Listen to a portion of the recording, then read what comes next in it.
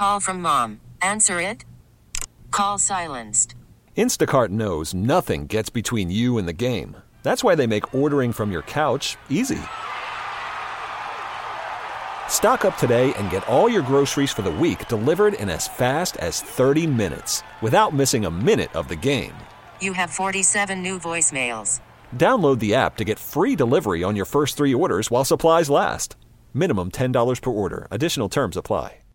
Spending a few minutes now with Delaware head football coach Danny Rocco as his squad gets ready to host the Penn Quakers on Saturday out of the Ivy League. And, Coach, before we look ahead, let's look back. Last week, he took on a big challenge as number 1 North Dakota State came to town, and I thought your kids battled really hard. And you had talked leading into that game about the flawless execution of North Dakota State, and you weren't kidding. They are just a buzzsaw. But what did you take out of that game from your side?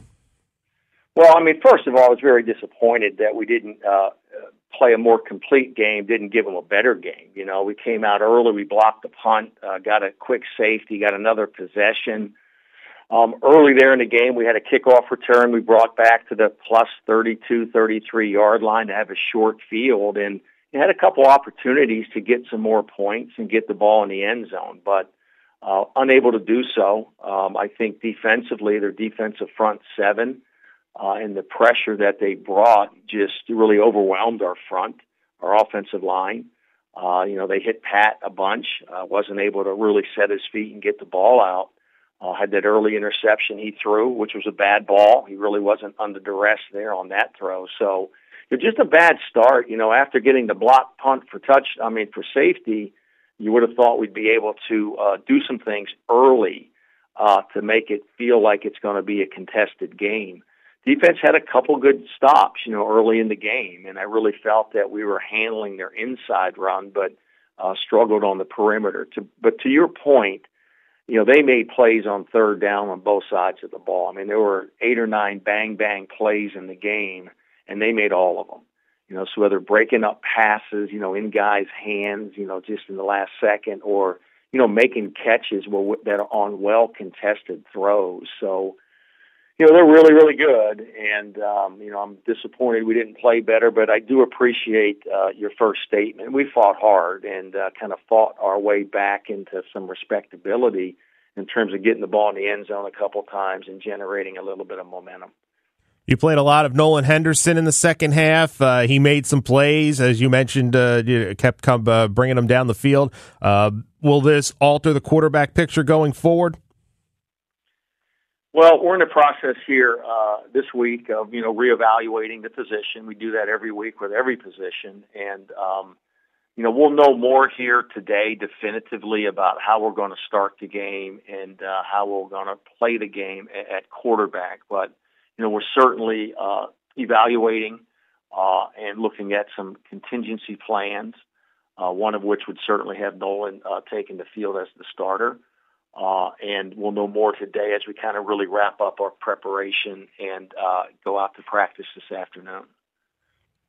When we look ahead now at this game against Penn, while it's the 4th game for you, it's the opener for Penn, and while that obviously presents some challenges for the Quakers, for you don't have any film on them. What kind of a challenge does playing a team in their opening game present for your side? Well, it's just the reality that you really don't know what they're going to do. They have a new offensive coordinator. He came over from Monmouth. Monmouth had been pretty good on offense here the last several years, and so we've been, looking at both Penn and Monmouth. So you're kind of hedging your bet a little bit on what you're going to get. You don't really see their personnel for this year, even though they have a lot of guys coming back. You don't really know how they're going to use or how they're going to deploy their personnel. So, those are some things right there that are somewhat concerning. I've said a number of times, I'd still much rather be the team that's got 3 games under our belt. I want to make sure we're fresh enough. They're going to be fresh. They haven't, been in a live competition game yet. So don't want to overwork them this week. Don't want to overreact to our result last week.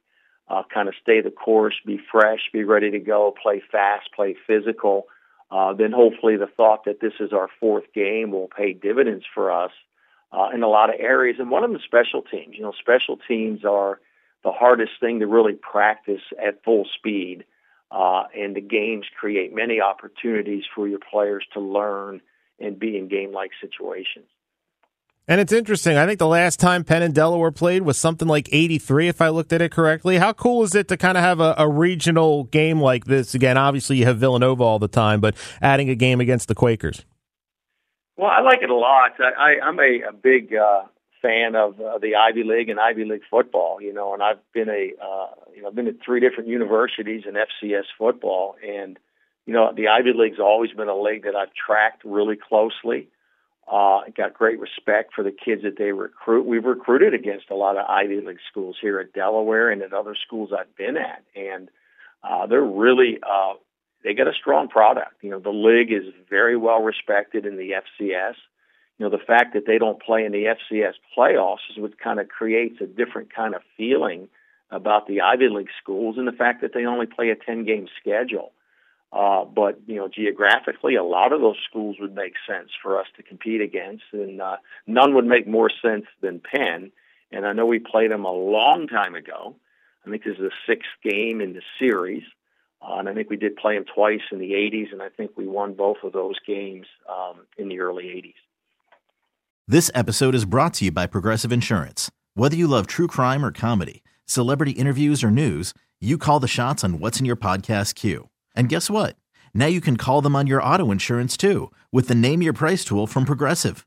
It works just the way it sounds. You tell Progressive how much you want to pay for car insurance, and they'll show you coverage options that fit your budget. Get your quote today at Progressive.com to join the over 28 million drivers who trust Progressive. Progressive Casualty Insurance Company and Affiliates. Price and coverage match limited by state law.